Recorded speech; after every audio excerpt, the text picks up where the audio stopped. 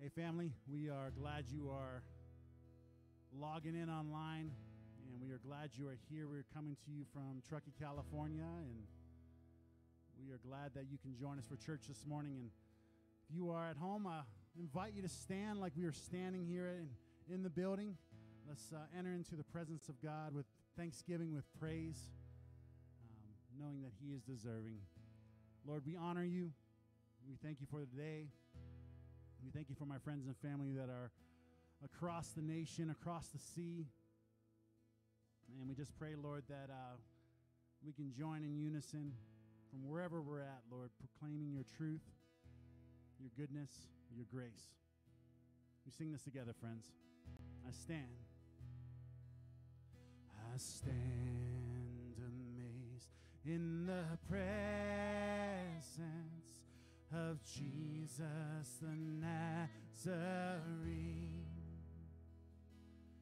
and wonder how He could love me, a sinner condemned unclean, singing how marvelous, how wonderful, and my song shall ever be. How marvelous, how wonderful is my Savior's love for me. He took my sin and my sorrows, He made them His very own. He bore the burden to Calvary and suffered and died alone, singing how marvelous, how wonderful, and my song shall ever be. How marvelous, how wonderful is my Savior's love for me.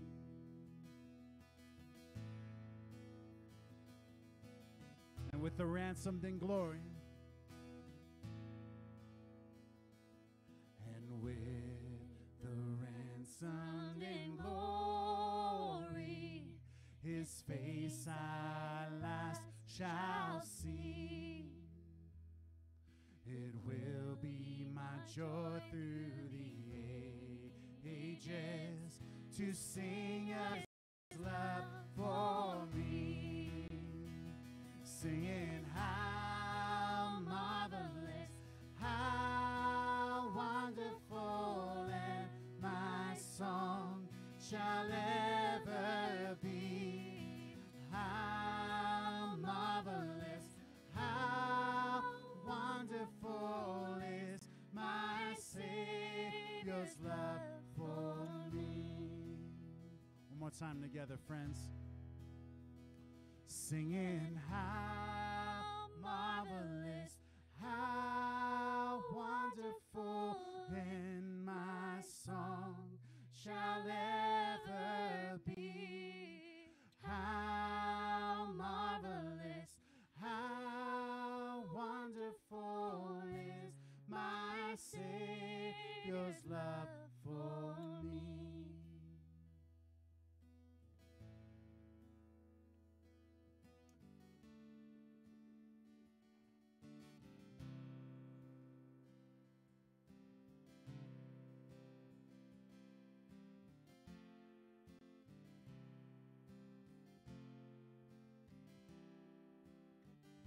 Man of sorrows, Man of sorrows, Lamb of God, by His own betrayed,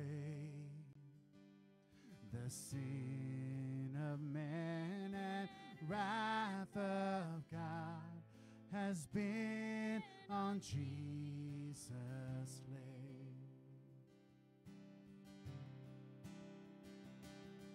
Silent as as he stood accused, beaten, mocked, and scorned,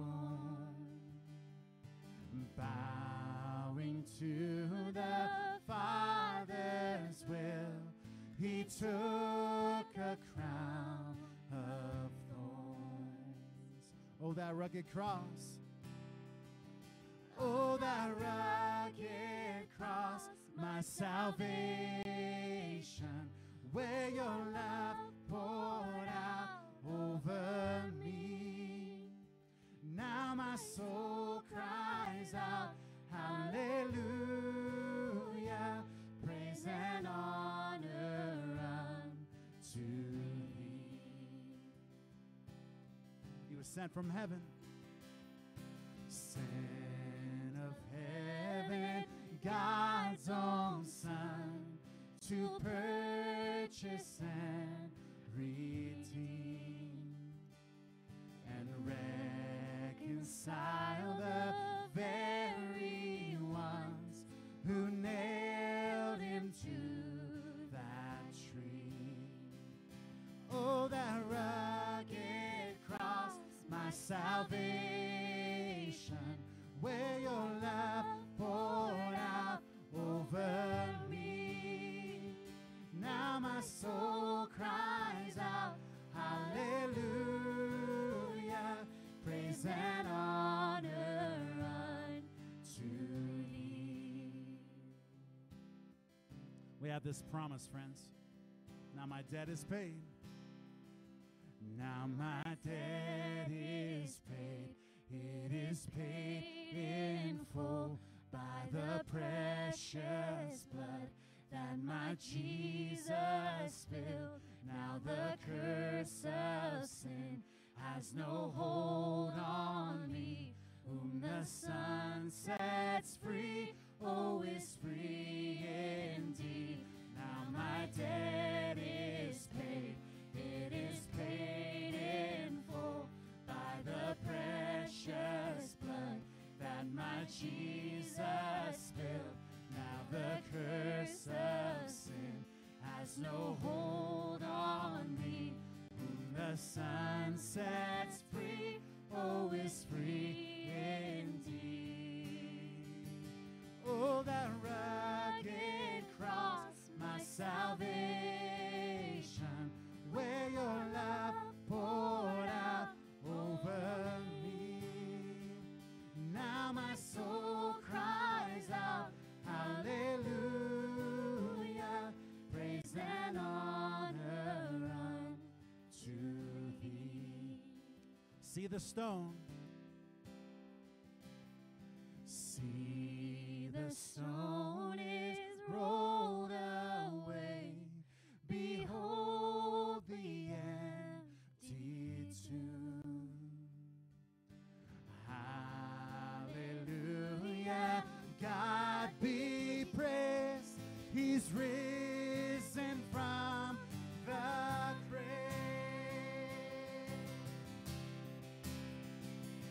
Oh, that rugged cross, my salvation, where your love poured out over me. Now my soul cries out, hallelujah, praise and honor unto thee. Praise and honor, praise and honor unto thee.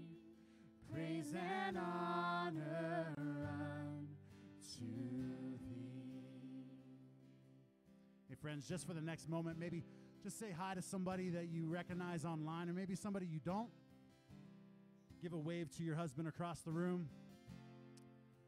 Our God is good. He loves you. We have community, and we're thankful for that. Just take a moment.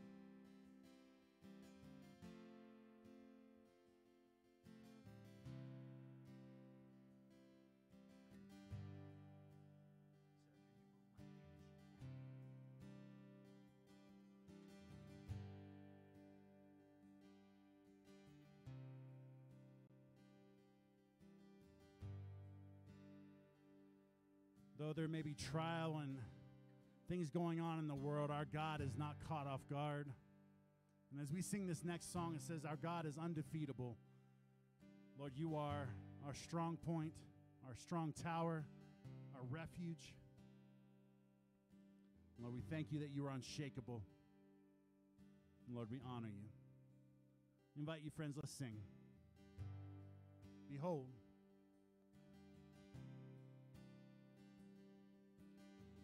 Behold the King who conquered and overcame my sin. Behold our glorious victor, whose mercy knows no end. He is true, he is right, death is broken, he is alive, God undefeatable, kingdom unshakable, in majesty and power you reign, love undeniable, matchless and bountiful, to waken us to life you came, yes you came.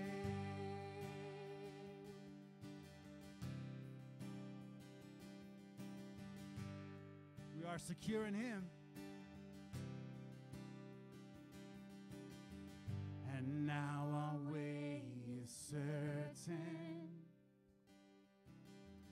our souls in you secure. Through every pain and struggle, your victory endures. You are true, you are right, death is broken, you are alive, God undefeatable, kingdom unshakable, in majesty and power you reign, love undeniable, matchless and bountiful, to waken us to life you came, yes you came.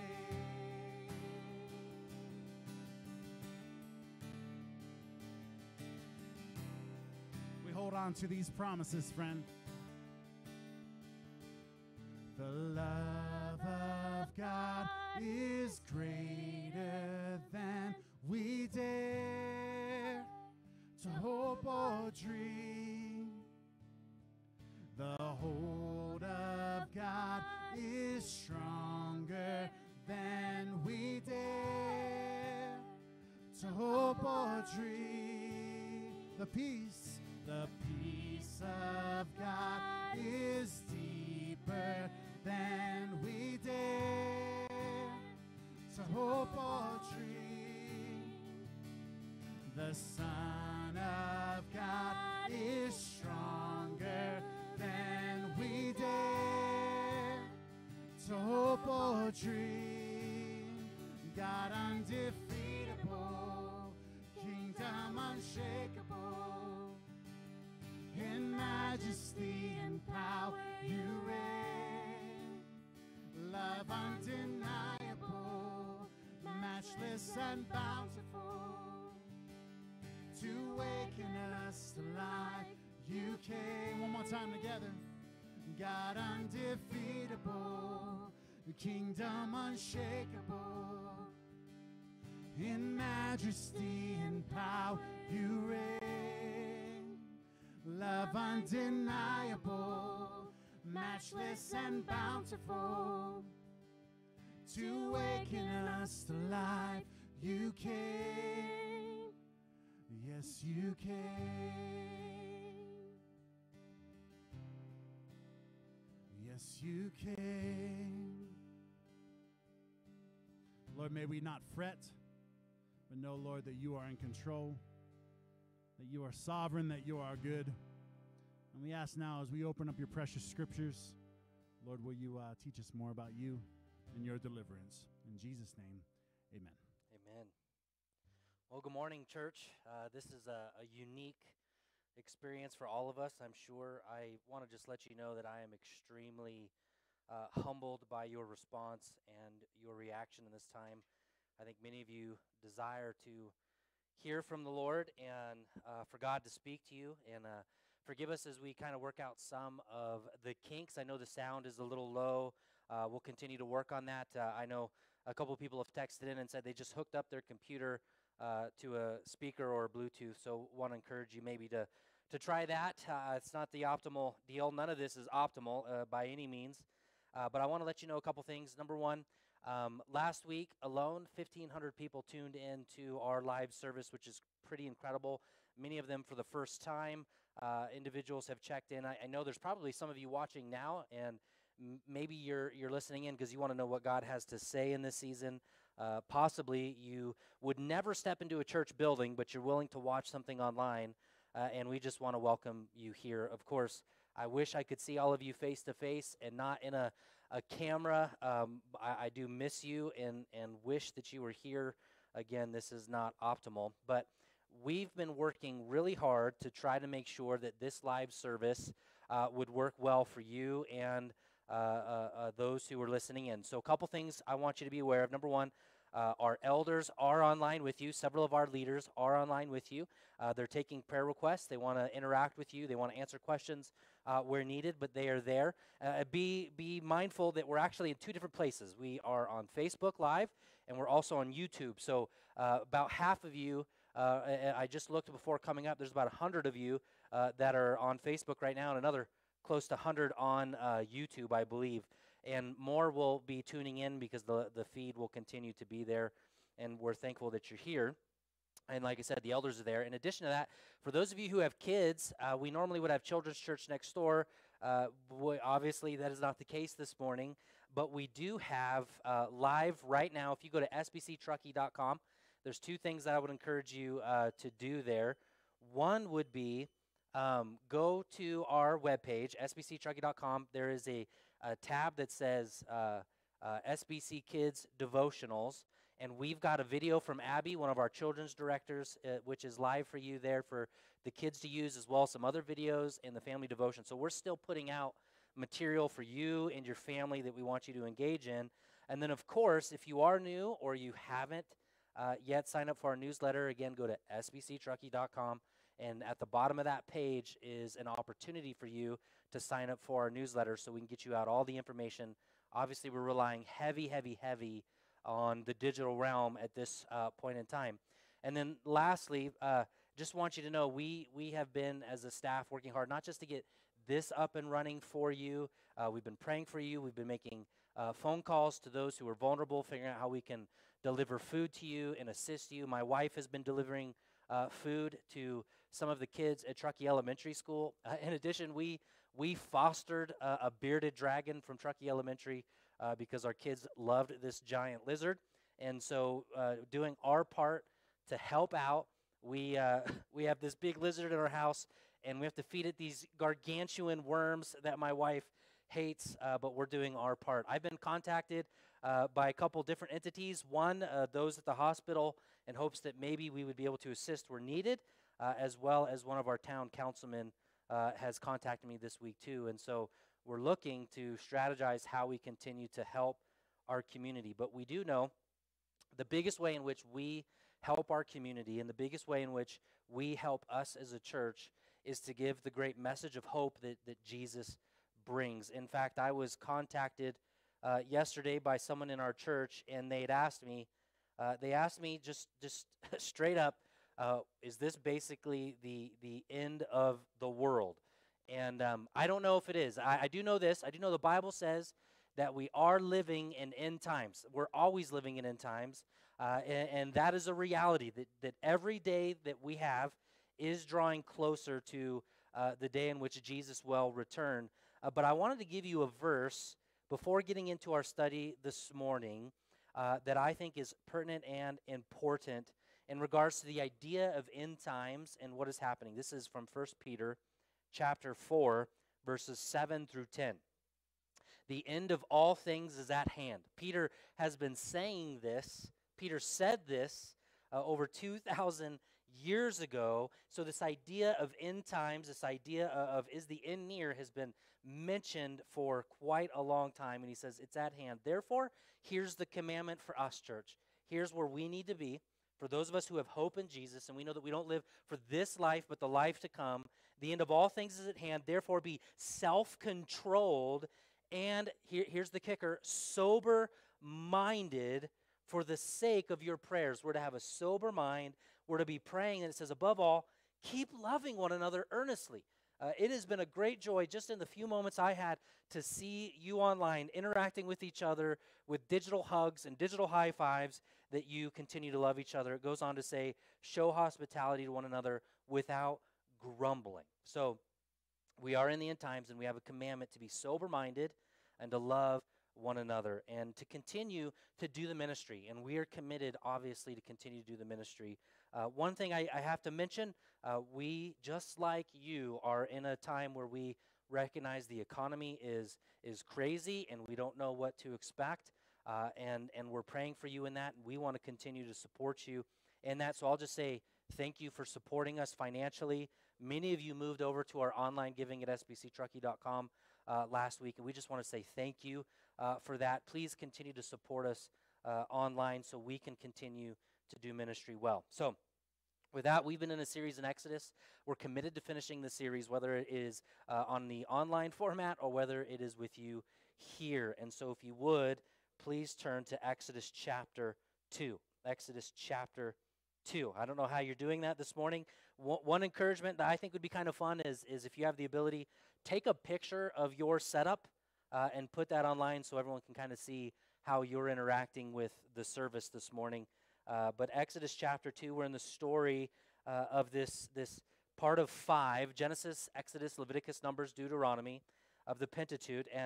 And Moses is going to be introduced to us in this passage in chapter 2. So if you would, just go through the practice, honor the preaching of God's word. Would you stand with me as we read from God's word, Exodus chapter 2. It's a big segment. I'm not going to read all of it. I'll give you a highlight of some of that, of what we won't read. But Exodus chapter 2, verse 1. Now, a man from the house of Levi went and took his wife, a Levite woman. The woman conceived and bore a son, and when she saw that he was a fine child, she hid him for 3 months. When she could hide him no longer, she took him a basket made of bulrushes and daubed it with bitumen and pitch. She put the child in it, placed it among the reeds by the river bank, and his sister stood at a distance to know what would be done to him. Now the daughter of Pharaoh came down to bathe at the river. While her young women walked beside the river, she saw the basket among the reeds and sent her servant woman, and she took it.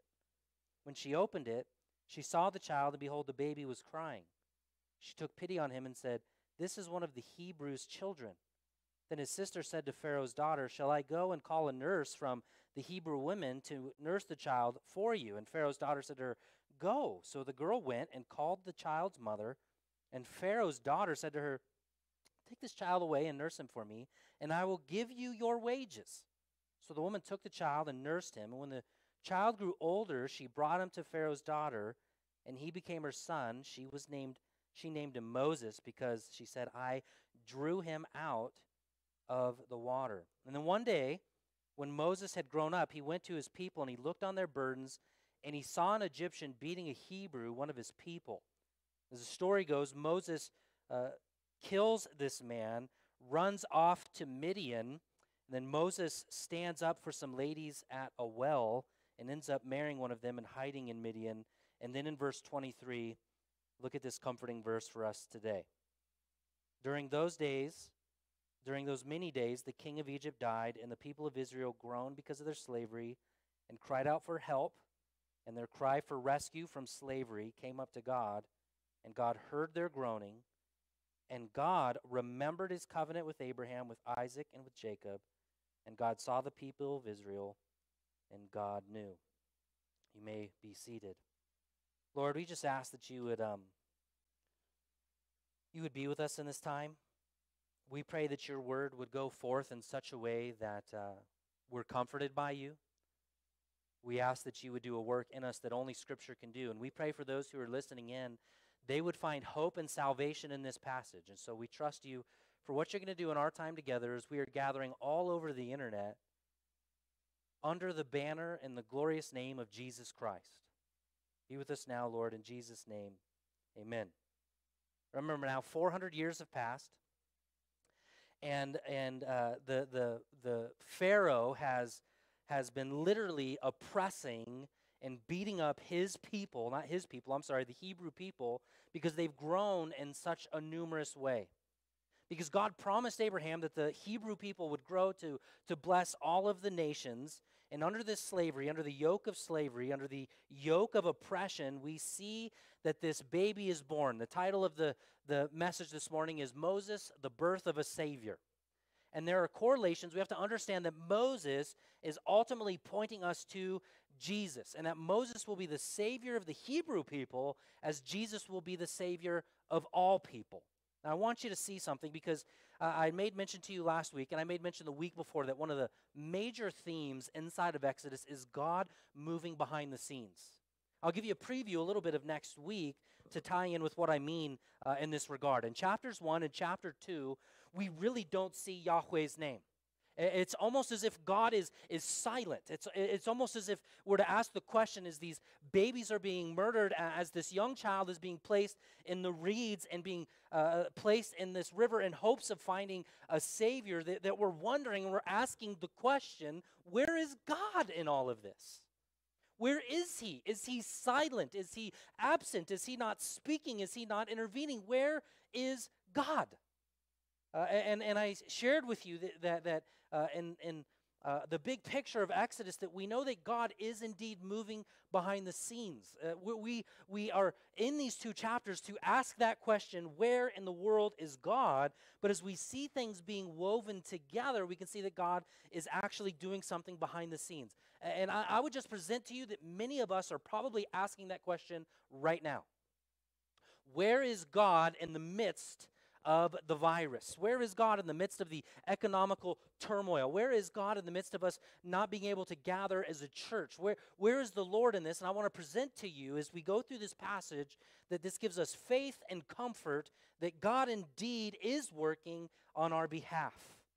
In fact, in chapter 3, the preview I just mentioned of next week, God explodes onto the scene in a burning bush, and He presents Himself as the great I am who I am. Let's just go through this quickly here and see some of the ways in which we see the providential hand of God moving on our behalf. Number one, here's the first part of it. The young Hebrew couple, the Levite couple, dares in faith to get married and to have a child. This is a time, if any, you probably don't want to have kids. If you think, why would I want to bring a child into the chaos of this world, think of what this young Levite couple would be thinking in their own regard. Why would we have children while we were under the bondage of slavery? But yet they did. Number two, we see God's grace in verses 1 and 2 that the child that is Moses survives for 3 months in spite of the command that he is to be killed. If you remember in Exodus chapter 1, verse 22, Pharaoh commanded all of the people to actually cast the children into the Nile. Yet for 3 months, this baby is able to hide and to be saved.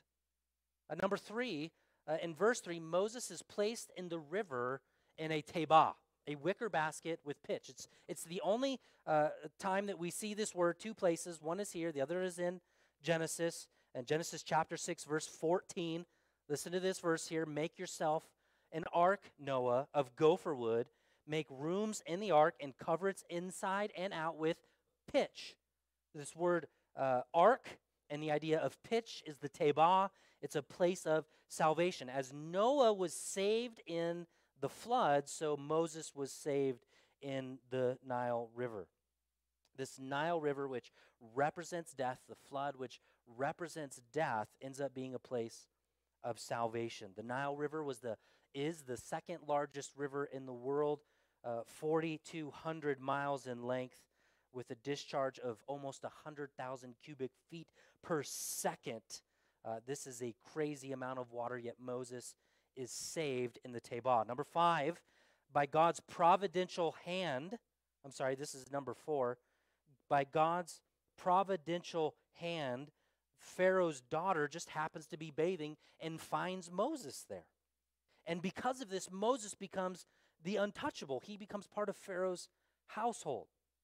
Number 5, this is quite amazing. His sister's hanging out by the reeds, and she's watching if Moses is going to be found. She sees that Moses is going to be found, and then the daughter of Pharaoh finds him, and she just happens to be there. The sister goes up to Pharaoh's daughter and says, "Oh, would you like a nurse to raise this child, to allow him to continue to feed?" And so she goes, and she finds Moses' own mother, and Moses' mom is then paid to love Moses.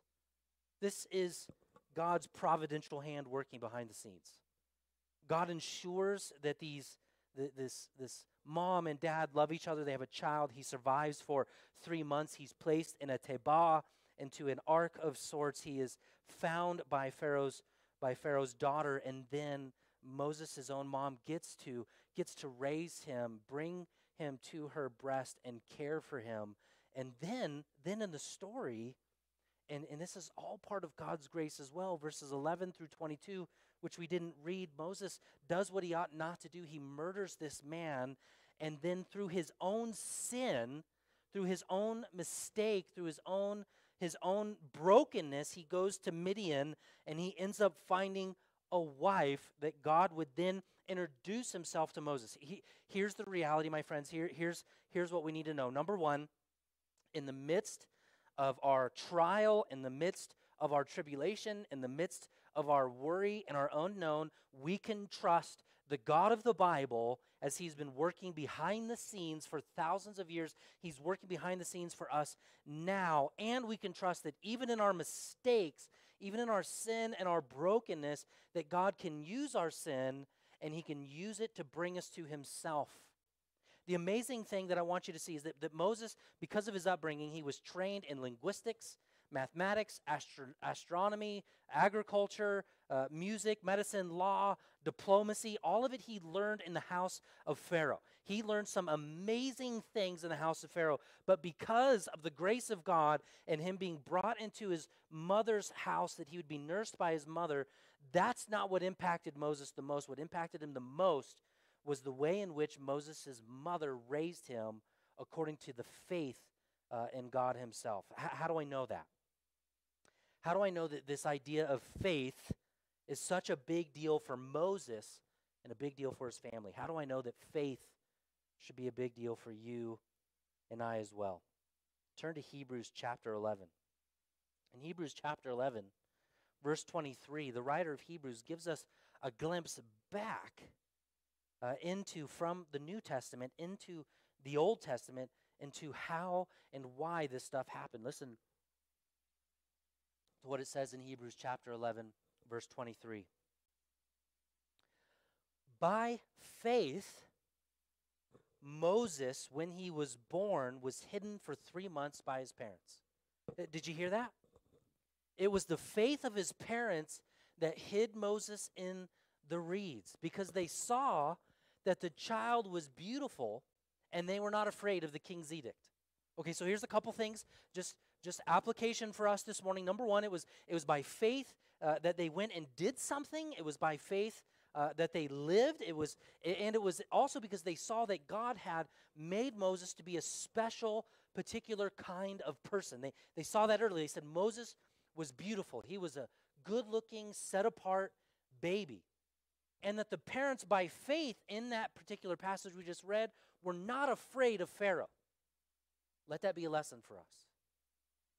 In our season of uncertainty, I want to encourage you to not be afraid. I want to encourage you to stand strong, to not worry, to not have anxiety. Pharaoh is a picture, if you will, of Satan and the culture. And just so you know, we're not gathering because we're afraid of anything. We haven't necessarily said, okay, don't come to church in the building on Sunday because we're afraid. We're not afraid, and we're not giving in to the culture. It'd be one thing if we were not allowed to preach the good news and preach the gospel, but right now we're able to proclaim the name of Jesus in a way that we've never been able to do before. My friends, I don't know what it's going to look like in the next few months. When we come together again, it'll be amazing. One of our elders, John Drollinger, said, and when we come back together, it's going to be like a mini marriage supper of the Lamb. We're going to be just excited to see each other. We're going to be excited to hug. And man, I think if I'm really honest with you, I think the church has grown fat and content to not be a part of church. Many of you are partaking in church digitally because you are worried and you can't ski, you can't go out in nature, you can't go out in the wilderness, and so you go, well, I might as well sit down and hear what God has to say in the midst of my trial. And I would just say that's a shame on us. That's something I think God wants to purge us of. I almost see the gathering of the saints together as God's called us, as he says in Isaiah, to a fast. That we'd break the bonds, that we'd break the ways in which we become slaves. That's the whole message of Exodus, that God wants to move us away from slavery into freedom. And my friends, anytime you worship anything other than God, it's slavery. And so the result for many is that they have not been filled with gratitude and worship when they come together as a church. Many of us, if we're honest, we skip church on a regular basis. If we're honest, we choose to allow skiing or soccer or cross-country skiing or sports to replace church. And if there's a day and an age in which we can say the church is needed more than ever, this is it. This is a time where we are being reminded of the importance of our faith, the importance of God. What do you do with life when everything has been stripped from you and taken from you? Literally. And I would pray that when we come back together, the church would be stronger than ever before, not just numerically, but strong in faith, strong in discipleship. And my friends, this is a day and age where we can say, God, forgive me for taking advantage of all of the privileges that I've had in this life before. Forgive me, Lord. We need to cry out to God and say, God, forgive us of our sins where we've replaced you with all these other things. This is the time for us to get serious in our relationship with God. God uses hardship. He uses it in Exodus. He uses it in the first century church. He used it on the cross. He uses pain and suffering to purge his people from that which is truly slavery, and I think that God wants to free us. One commentary says about Moses' parents in regards to their faith, this brave couple feared God more than they feared any man. They were determined to live by faith. But then raising a child is always an act of faith, is it not? If you're a parent, you know this to be true. It is by faith that a husband and a wife pray for a child, that they share sexual relations and give birth. It is by faith that they train their child and send them out into the world. Children do not flourish unless they are raised by faith and not by fear. You hear that? They have to be raised. Our kids must be raised by faith and not fear. My friends, right now, your children are watching how you respond to crisis. They're watching to see how you are going to respond to hardship, and we have an opportunity to teach our children to live by faith.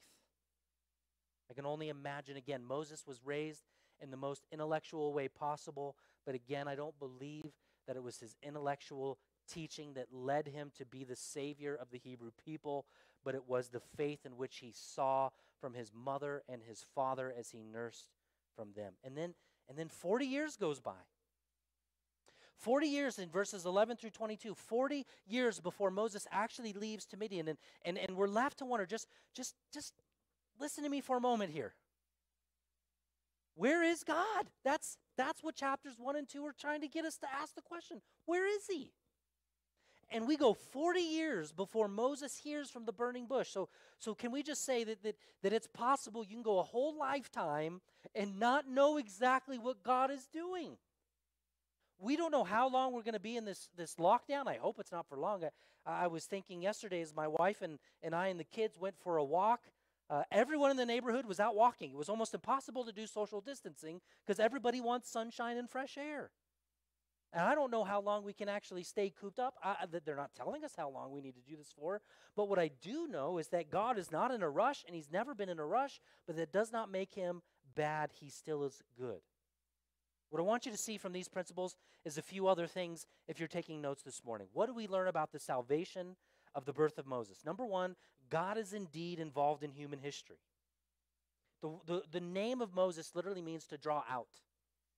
You can see on all our Exodus stuff that we've used the tagline, he draws us out to draw us in. And we've been drawn out of our own society in this time. So I believe that we would be drawn in to a deeper relationship with Jesus. God is involved in human history from the high-ranking official down to the lowly human who's wondering how they're going to feed their children this week. He is involved. Number two, God triumphs and will triumph over evil. God triumphs and will triumph over evil. Pharaoh hated God. Therefore, Pharaoh hated God's people. And when we are sinning, sin and evil are never satisfied. It always wants more. And Pharaoh kept going and going. He first started with plan A. He was going to beat them down. And then he went with plan B. He was going to murder them. Evil wants more. Evil desires. Evil wants to consume. And we know that God overcomes evil. That is the idea of Jesus. Moses points us from Moses to Jesus, that Jesus ultimately will triumph over evil. So God is involved in our history. God is involved in what is happening now. Take comfort and faith in that. God will triumph over the evil and the injustices of the world. If you believe that this is a weird governmental ploy to take control, know that Jesus will overcome it and that he will ultimately be our Savior. Number three, we learn that God is indeed at work from start to finish. He doesn't start something and then not finish it. God was at work in the birth of this Savior. He formed Moses in his mother's womb. He delivered this baby safely into the world. Moses was then saved from Pharaoh's daughter. And in his creative power, God ensures that Moses will complete this job. And then number four, I think this is really beautiful. We see that's about salvation here, that salvation's for the whole world. That is why Moses was brought into the Egyptian household. Because salvation isn't just for the Hebrews, it's also for the Egyptians. In fact, it is believed that many of the Egyptians went with the Hebrews in their exodus. How do I know that? Exodus chapter 12, verse 38. It says this, a mixed multitude went up with them. A mixed multitude went up with them. Or Isaiah chapter 19 adds to that in the idea that these Egyptians saw something beautiful in the Hebrews. Think of this now. The Egyptians were willing. The Egyptians represent those who don't know God, are willing to leave their Egyptian homes to travel into the wilderness with the Hebrews. A mixed multitude, it says in Exodus. And then Isaiah chapter 19 says, and the Lord will make himself known to the Egyptians, and the Egyptians will know the Lord in that day and worship with sacrifice and offering, and will make vows to the Lord and perform them. So let me tie a couple things. It's believed some of the Egyptians left. It's also believed that some of them left their sacrificial system in Egypt to go and worship the actual God of the Bible. But then we see the fulfillment of the world being saved in Acts chapter 2, verse 10. On the day of Pentecost, we're told that those in Egypt, Acts chapter 2, verse 10, that those in Egypt and parts of Libya belonging to Cyrene and visitors from Rome heard the gospel for the first time in their own tongue. The prophecy of the Egyptians coming to salvation is fulfilled after Jesus' death and resurrection when the gift of the Spirit is given to us. My friends, here's the idea right now. We have an opportunity to share with the world the hope of salvation, and people are asking this question over and over again, and it is through suffering and through pain and uncertainty that God moves people from the worship of one God to the worship of the correct God. Do not put your hope in the world. Do not put your hope in the kings of the world. Don't put your hope in politics. Don't put your hope in your educational system or in your finances or in your home. Put your hope in Jesus, who ensures that you will be saved for eternity, not just in this world, but in the one to come. And as you are saved, what we learn in salvation is you grow as a son and not a slave. Jesus wants to take you from slavery into sonship. And that's the language that we see in verse 23. They cry out for help. They cry for rescue, and God hears them. My friends, in a few moments, we're going to take some time as a church to just pray and to call out to God. But this is what you need to understand and know. God, as he brings you into salvation, he hears your cries, and he will remember your covenant. He hears your prayers, and he responds to those prayers because he is a compassionate God. He has empathy.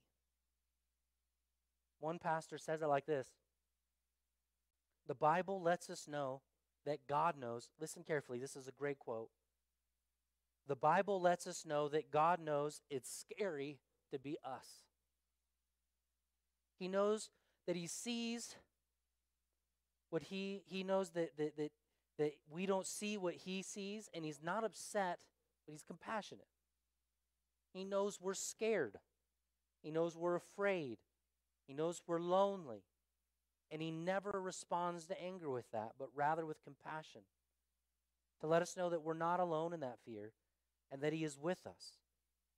We learn about God's great compassion in this text, that he's attentive and that he's faithful. My friends, this is what you need to leave with this morning. This is what you need to live in, that God knows that it is scary to be us. We are fragile people.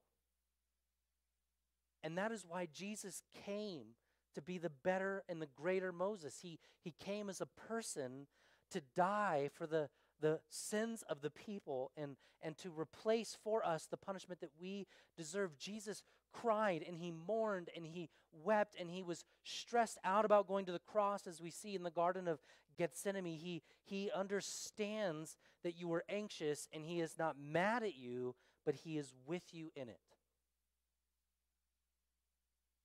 Jesus is with us in the midst of our hardship and our pain and our anxiety, and I'm with you in this. I need the message of salvation. I need the message of hope. I need to know that God is faithful. I need to remember God's promises. I need to see how God took this baby boy and he saved this baby boy, that baby boy would be the Savior of the Hebrews, and that this baby boy would point us to the ultimate baby boy that is Jesus, who will save all of us from the slavery of our sin and the ways of the world and bring us to a place of hope and salvation in Christ. It says of Jesus, first of all, it says of Moses in Deuteronomy that there was no prophet quite like Moses, that he was the most humble man in the world. And then later we're told of Jesus in Hebrews 3:3 that Jesus is counted more glorious than Moses. As much more glorious of the builder of the house has more honor than the house itself. For every house is built by someone but the builder of all things. Jesus is the ultimate Moses. Let me give you some contrasts here. Like Moses, Jesus was born to be a savior and was rescued from an evil ruler at birth. Like Moses, Jesus sojourned into Egypt, and out of Egypt I called my son, Matthew says. Like Moses, there were silent years before his public ministry. Like Moses and the Israelites who wandered for 40 years in the wilderness, Jesus spent 40 days in the wilderness. And Jesus went to a high mountain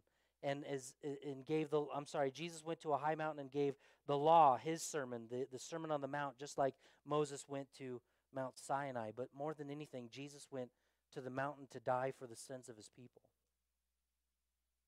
As we close this morning, here's ultimately what I'm hoping for you to know, that God is behind the scenes and he's working on our behalf. We don't know what he's doing, but that doesn't mean it's not good. That he's involved in human history, he's involved in your history. That he wants you to move from the comfort of the world to the comfort of salvation. I want you to know that God is faithful and he is just to fulfill his promises, and he will not be slack in remembering them. I want to encourage you to pray out to God and ask God to do what we cannot do, to heal those that are sick, to be with the families of the dying. I want to ask you, as this baby was pulled out, that he would be drawn into the faith of God. I want to ask you to be like Moses and to be willing to go into the world where necessary to pull other people out, to share the gospel and the hope that Jesus gives us. Jesus wants us to be like these families that are willing to live by faith and do the things that others just simply aren't willing to do. Live by faith, church, not by sight, Be careful of the resources in which you read. Be careful in where you spend your time and your energy in this season. And be diligent to seek God's face and to pray for forgiveness in the ways that you've not taken your faith seriously. Know that God is compassionate towards you, that he understands what you were going through, that he knows that you are fragile, and that is why he became fragile, that we would have someone that could sympathize with our weaknesses. And lastly, support your local community as best you can. Serve where you can.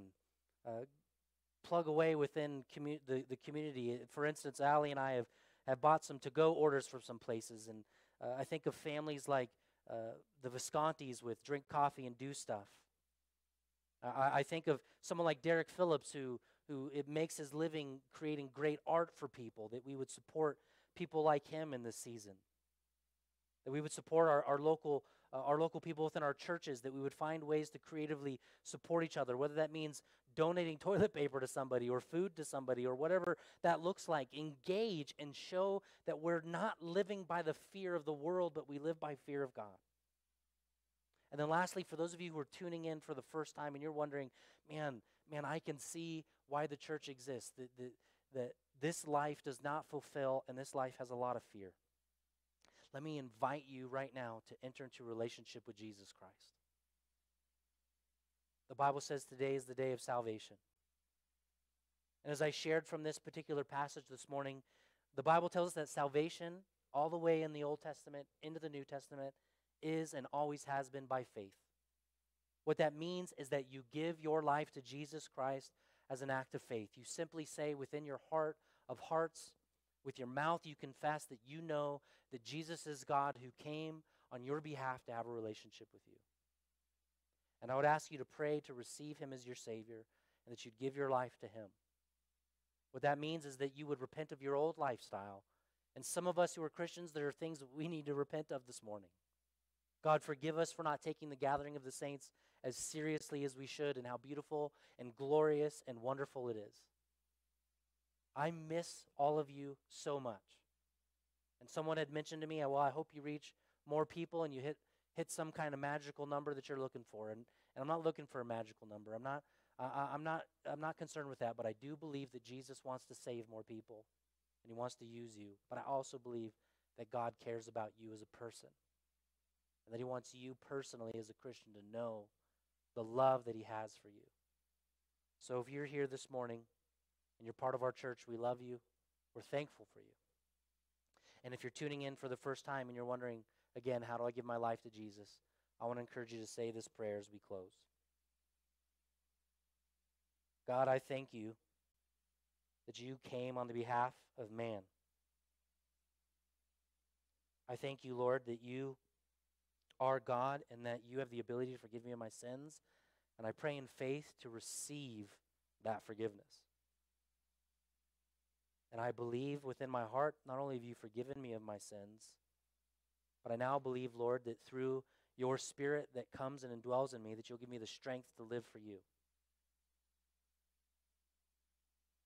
I pray, Lord, that my life is now yours, and I submit myself to you freely. I thank you, Jesus, for salvation, for it is by grace and grace alone.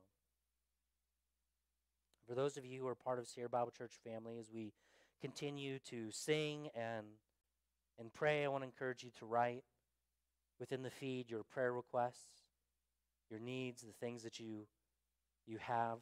As I said, our leaders are tuned into you right now, and they want to know how they can help and serve you. We're working hard for you. We're praying for you. We love you.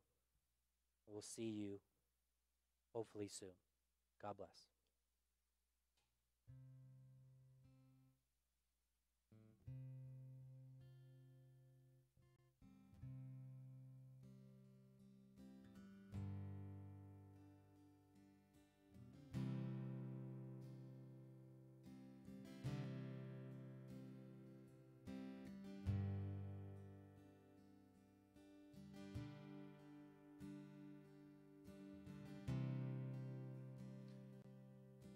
When the mountains fall, when the mountains fall and the tempest roll, you are with me.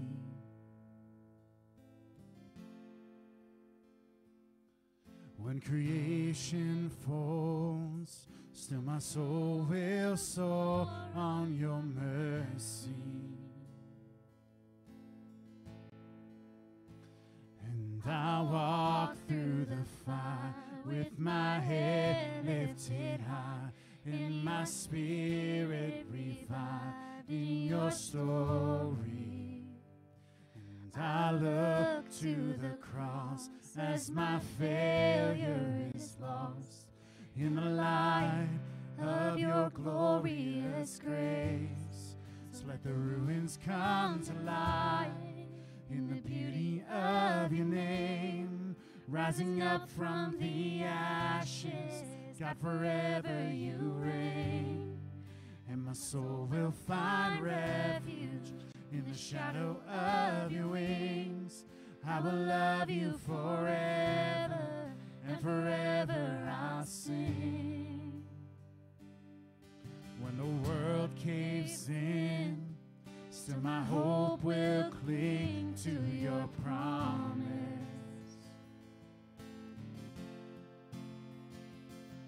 Where my courage ends, let my heart find strength in your presence.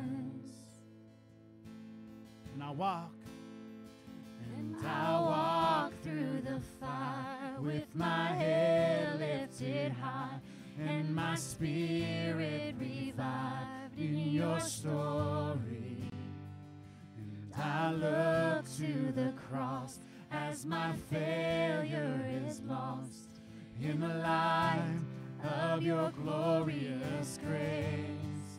So let the ruins come to life in the beauty of your name, rising up from the ashes. God, forever you reign, and my soul will find refuge in the shadow of your wings. I will love you forever, and forever I'll sing. So let the ruins come to life in the beauty of your name, rising up from the ashes. God, forever you reign, and my soul will find refuge in the shadow of your wings. I will love you forever, and forever I'll sing.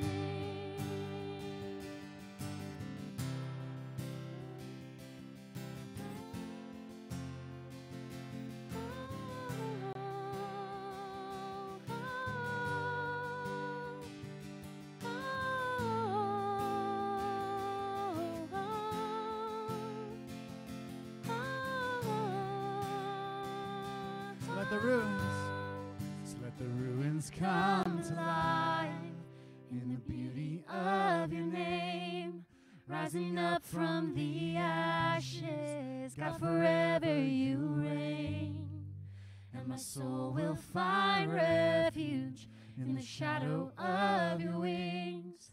I will love you forever, and forever I'll sing.